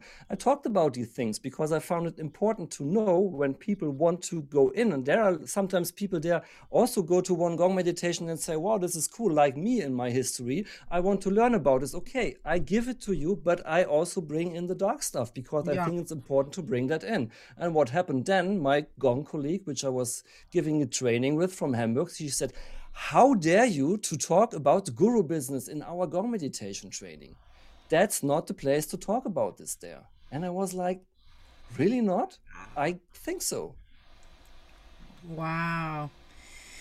Yep, I think so And that's to too. I see. think it's so important because people get to choose and create consent. They get to make their own choices when they have the full lens of experience. I mean, and if I don't do it, people do their research. They research more than ever, and it won't take long until they figure out. Some Yeah. people maybe not, but if it's about transformational work, like figuring out how to heal yourself, how to find a new way of getting along with issues in your life, it has to be part of this. I would say. Maybe some other people see that differently, but for me, it's like working with the gong is it's not possible to keep that out. So you started separating yourself from that, and over the last number of years, you've just kind of been doing your own thing. 2017 to 2019, in the end, I was more silent.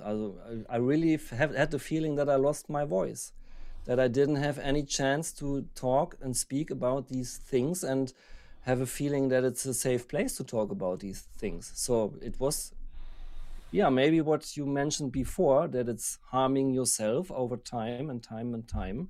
And I was like, who should I talk to about this? And there, I mean, in 2016, 2017, there was not much going on about these. When the book came out, like from Premkar, it was 2000, was 20, 20, yeah. And several years later. before, I mean, you could find things, you could talk to some people, but just as you mentioned, in the small context, like in a small group, when you really had the feeling it's safe and secure. When you try to mention something on Facebook, you were dismissed by all the guru observers and all the watchmen, like these installed people in several Kundalini yoga groups. They're just trying to know, no, that's not true. You can't talk about it like this. Where do you have your information from? It's just, and I mean, Facebook is not a really helpful place to talk about these things, because especially in Facebook, there's so much hate and violence going on this text plane, Yeah. not a good place.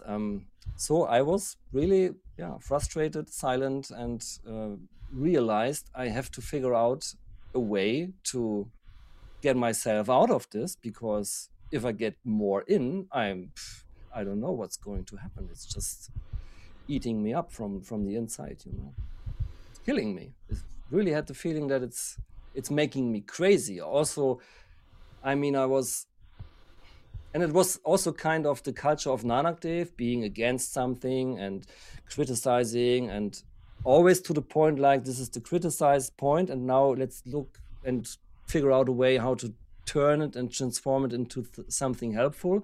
But also this always seeing things, and that was kind of my burden, that I always had insights maybe other people didn't have, like looking behind the scenes. Also, I always said I was kind of really inside of the community, but I always had this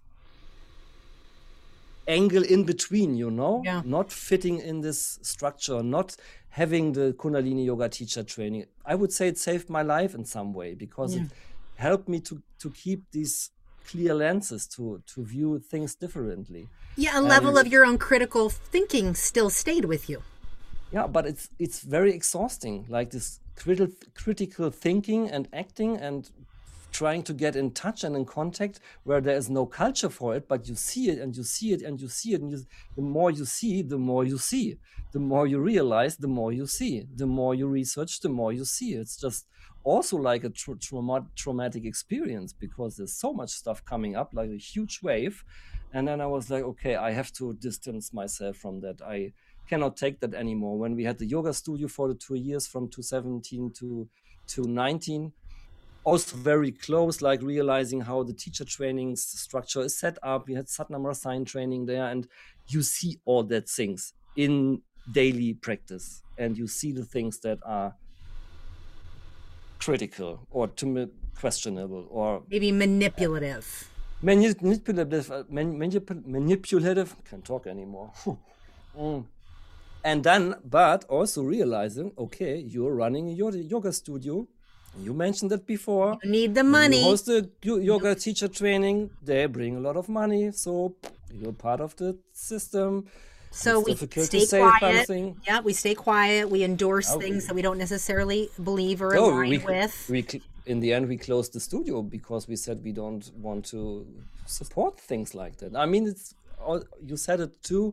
It's not only Kundalini yoga. You see it in other traditions too, and things are really wrecked up.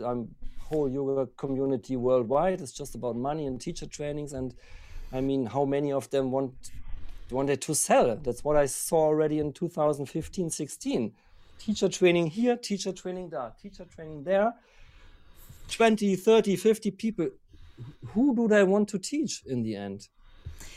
And I also want to add the added element, like it just creates this energy of, like, I see it throughout the whole spiritual yoga world in general, as well as in our community, but just in all spiritual realms, this work job junkie. Like, nobody's integrating what they learned. They're just taking the next one and the next one and the next one and the next one.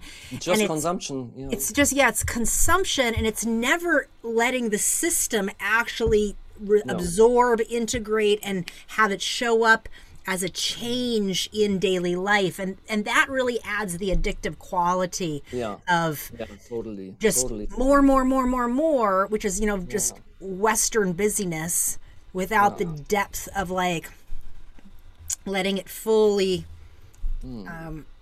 integrate into the body, embed into the soil of our being. And I think that's a part of the formula that we've seen within 3HO too, is this element of busyness. Like, keep everybody busy on a diet, morning sadhana, like you said, everything you have to do every day. And everything is structured. And yet ultimately, it's still not enoughness. It's like not complete, not enoughness. And it's this slow sucking dry. It's like this brittleness, this brittle dryness that over time becomes more. I think it also embeds a level of, or a plane of, not being enough, and then it added to this shame and guilt of not being enough and not being able to manage, even though we have this great working technology which is called Kundalini yoga, as taught by Mr. Bhajan. Wow, I know. It's just like, the more you see it, the more you can see through it, but the less you see it, the more you get absorbed into it. Thank you. Yeah. This has been a very, very beautiful perspective in. I want to wrap up a little bit by you sharing with us what your experience was like getting ready for this podcast, because I know you felt like you had left this a while ago. You had seen through it for so many years. You were kind of critically analyzing it, and yet you found yourself surprised at how much was coming up for you when you were getting ready to come on here. I was expecting that. That's also, I think it has to do with working with the gong that much, because you really can sharpening your senses of what's going on. And I figured out at one point that I have some kind of ability to predict things, like not to say, okay, this is has to happen like this, but putting things together, seeing how it developed from the past to that point, and then making up my mind, think, okay, maybe in 2-3 years people will see what's going on, and then maybe it's my part to wait for a while. And I was, when this book came out of Premka, I was like, oh my God, finally someone speaking up, raising up her voice and bringing all these things into the into the light, in the presence and into the light. Yeah. And you see what happened around this, like it was this tidal wave warfare. Jesus Christ, the same thing. How dare you? That's not true. It's the same mechanics over and over again. And I was so thankful. And when I saw your first episode from this, I just opened some tabs here on my computer. Like I watched the episode with Niranjan Kaur, which I really appreciated for her music she created for that community. I saw the episode with Mark Putman, which really touched me because he talked about the Kundalini Yoga energy in a way which really matches with that what I learned from Nanak Dev. And there's so many episodes I already listened to or watched them, and it's just like, wow, all these puzzle pieces coming together, and just the possibility to speak out and having somebody who is open-minded and open-eared to receive that and to say, okay, this is your experience, I hear you, and I don't judge it, and I don't say it's maybe different. Yeah, we can have different experience and different opinions of things, but I think it needs that to be more open to bring things together and unify and to unite in this experience. So, and that's, for me, it was like, I was really troubled. I mean, we had a date 1 week ago, and I figured out I'm not able to process that. I'm not able to prepare that. The more I was thinking about all these years, and it's just 10 years, but it happened so much. I mean, coming from a point not wanting to be a Kundalini Yoga teacher and then being in the position following Nanak Dev in his footsteps in this short period of time, overwhelming. I don't know how to handle that, but I will figure out. And when I prepared this talk here, I was like, wow, I have one thought and 50 around this, and then these images come, and I walk about the field in France at the yoga festival site, and had this conversation there, and I could not address what I wanted to talk, and maybe I should have, the whole dynamic of all these confusing things, it just rises up from somewhere below here.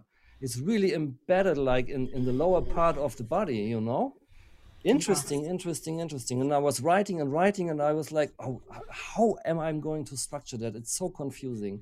And then I realized, yeah, it's confusing because the whole thing is confusing. What could I expect? It's confusing. The whole thing is confusing, and it's part of the nature that it confuses it. It's not meant to be in the old way how I see the Kundalini Yoga teacher trainings and the whole system is set up. It's not meant to guide people to their own reality. It's not meant to really get in touch with your own energy, because when you reach the point, and that's kind of natural for me, when you're working with your own life force energy and you have some realizations and you bring them into contact, and then people come and say, no, not here. It's weird. It's so weird. And yeah, it's what it is. It's worse than it's weird. A hard trip. It's abusive. That's what it is. It's psychologically, spiritually, emotionally abusive. And it's really important that collectively, that we're all listening to this, really understand how the nature of memory and sensory memory really works, because you're bringing up a very good point. You were noticing convoluted things all along. You're talking about a 10-year period of time. You finally left, But as you revisit this now to share on this podcast, you get flooded with unprocessed memories of confusion, because the nature of the ethos of the community is built on keep people disconnected and confused, but disguised as a sense of centeredness and wholeness. But it's not. It's fragmented, shard parts that are constantly in shame and guilt cycles. And the practices, although separately might actually have value when put into a formula that YB delivered, it's designed to create discombobulated states, not grounded sense of humanity. And this is a real psychosomatic mindfuck, because we're hearing one thing, we're experiencing another, and so what we do is we gaslight ourselves. Oh, that must be my own psyche. That must be my subconscious, instead of trusting the wisdom of my body. And it's slowly taking away your intuition. Absolutely. Very slowly. You don't trust your own observations. You don't trust your own feelings. And that's disconnecting you from everybody else. So, even in the community. You know, when I was standing at the yoga festival sites in France, there were thousands of people, but I was standing there and I realized I never felt that much alone in my whole life. How is that possible? Because everybody is in his own thing. Very sad experience, but probably not necessary and part of that path to walk on. And I'm very happy that we can have this conversation. And as I mentioned before, I had the feeling when I prepared my notes, I could write a book or two, or maybe that's my part of my path one day. It's a lot of stuff, and currently going on, because I started also to restructure and reframe my Gong meditation trainings when COVID hit. I decided to create an online Gong meditation training course, where I try to embed everything what I mentioned before. It's really good that people have time to sink in with their teachings and their experience, not to keep it too tight, have a lot of time between the teaching units. Spaciousness. Spaciousness. Now I have the possibility to do it the way I want to set up it, and I hope it works. And maybe there are some aspects that don't work, but I also take in these discussions of my experience I made in the 10 years in the Kundalini Yoga community to show them I'm not perfect. You know, I make mistakes. That's part of the human being. Like I'm open and I'm asking for getting accustomed to making failures and learn from them, and also showing my students that practice with me. It's very little people. I always had more interest in teaching one-on-one or one-on-two or one-on-4. Everything about 8 is way too much for me. We had sometimes more than 20 people in the Gong meditation trainings. You cannot handle that. It's too much energy going on. And that's what I try to do nowadays, like figuring out how can I keep that going on, teaching my way of yoga meditation sound with the gong and other instruments to provide a nourishing and hopefully helpful experience, and at the same time opening up to, if everything doesn't match to you, please talk to me. If you made a difficult experience in one of my Gong meditations, please let's have a conversation about this. When I gave a Gong meditation session, I always told people at the end, this is a really, really deep experience you are doing. It's comparable to taking a psychedelic experience. It needs weeks, maybe months, maybe years to embed this experience. Please be aware of that. And if anything comes up after this session, please contact me. If it's in the middle of the night, just let me know. And already this, telling people, hey, I'm there, even if the session is over in 10 minutes, but I'm there for you, whatever comes up and whatever, you think you have to share with me, I'm open to it. And I think this is part of, which I was maybe missing in the Kundalini Yoga experience I made, and which I hope is becoming more and more. For example, with things like you set up in this beautiful format, bringing people together. And I mean, maybe also COVID played a role in this, because people connect so much more than before. Like, I mean, I'm sitting here on the countryside of Berlin, you are somewhere in America, but we are Having a connecting conversation. because we have a conversation about things that should be addressed. Yeah, I really appreciate that. Well, I want to say I really appreciate your honesty and your candidness, to give us a lens into your experience with the 3HO Kundalini Yoga world, but also, how you've carried on and how you are just bringing a level of humanity, in creating a container that's safe and supportive for the high level shifting that these levels of spiritual modalities can have on our bodies and our being. And I think we don't see enough of that in the spiritual world. And it's really speaks to the importance that as teachers that we support creating safe spaces that let people bring their humanity, bring their life, not shape and form them into some special version, but rather let them be fully themselves and have voice to share their lens versus only yours as a teacher. Yeah, that's so important. It resonates totally with one sentence that is in my head. Like, I heard it from Nanak Dev too, and it was like, listen what I have to tell you, but take it and figure out if it's working for you. Yeah. Because if it Figure doesn't out. resonate with you, your soul might want something else. And then that's Yeah. okay. Like, it's And okay.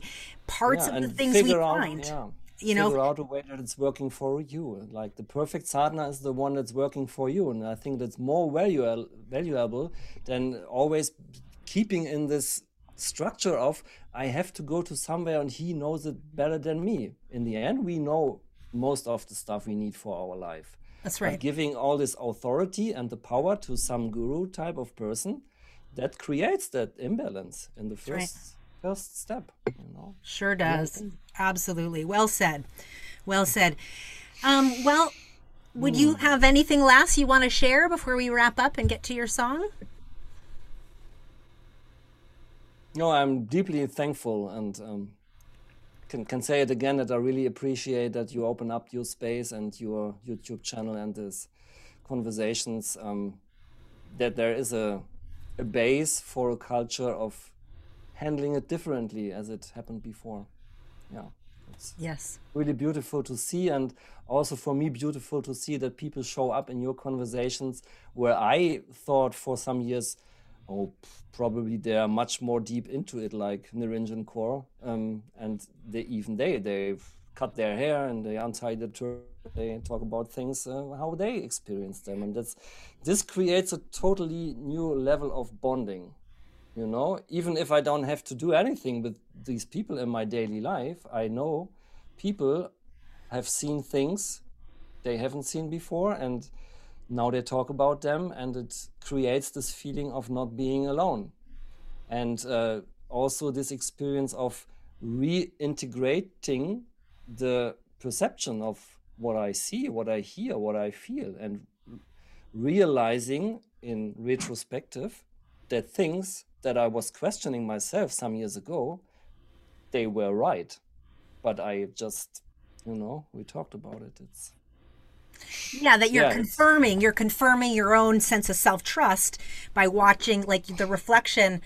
You get to look back now and be like, wow, I was right. My intuition was right, but I was doubting. I was questioning because I was in battle between what I'm seeing and what people are telling me. yeah, exactly. Yeah, like that. This is a great lesson. It's such a great lesson for all of us because we have to remember cults aren't going anywhere, predators aren't going anywhere, these guru formulas aren't going anywhere, but we have to get better at cultivating self-authority and Yeah. recognizing how our historical trauma is repeating and replaying itself to draw us in. And yeah, great shares today. Thank you. Thank you so much for inviting me. Yeah, I think it also is very helpful to get the German lens, the European lens. I always find that really helpful. I know that, Germany has been the area that's grown the fastest and most throughout Europe. And like the yoga festival really reflects that. There's the most amount of Germans. The ashrams, there's just more historical establishment over time. And so it's just interesting to hear a perspective into that. Yeah, I'm happy to do that because especially in the German culture, I didn't see that many people that were open to talk about these things as I experienced it on my own, and especially not when you are really like the official part of the community.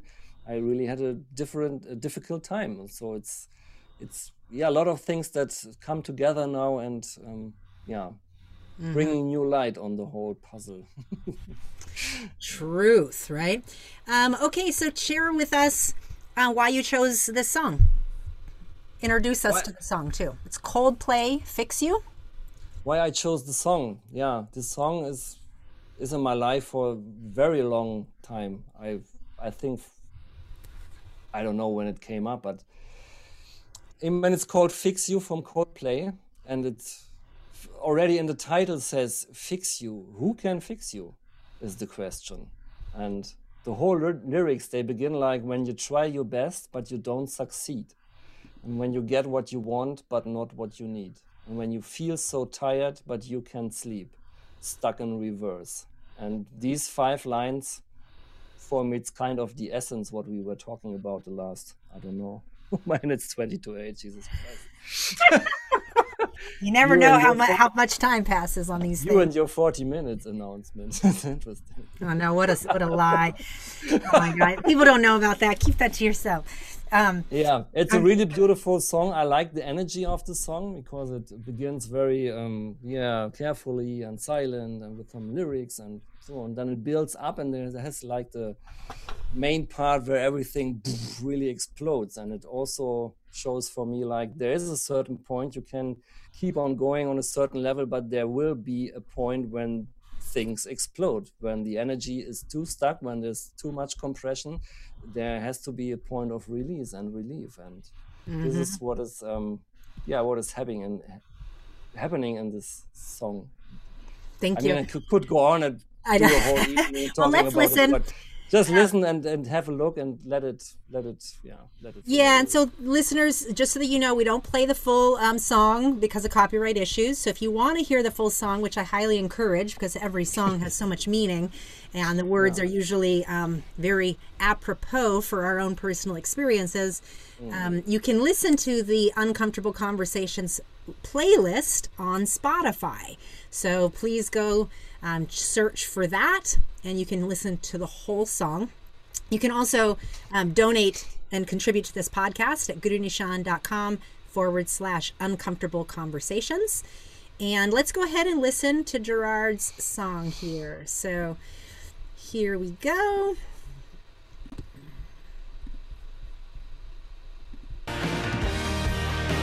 See a stream down your face.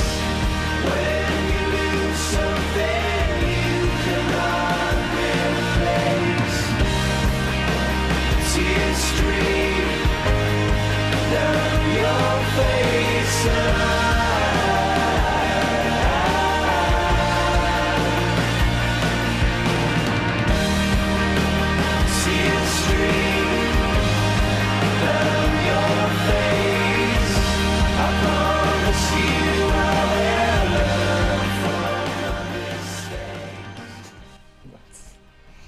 Again, that is Coldplay called Fix You.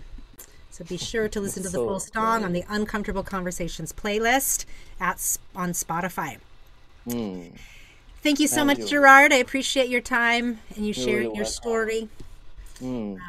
This has been, and this concludes, another episode of the Uncomfortable Conversations podcast, the untold stories of the 3HO Kundalini Yoga community.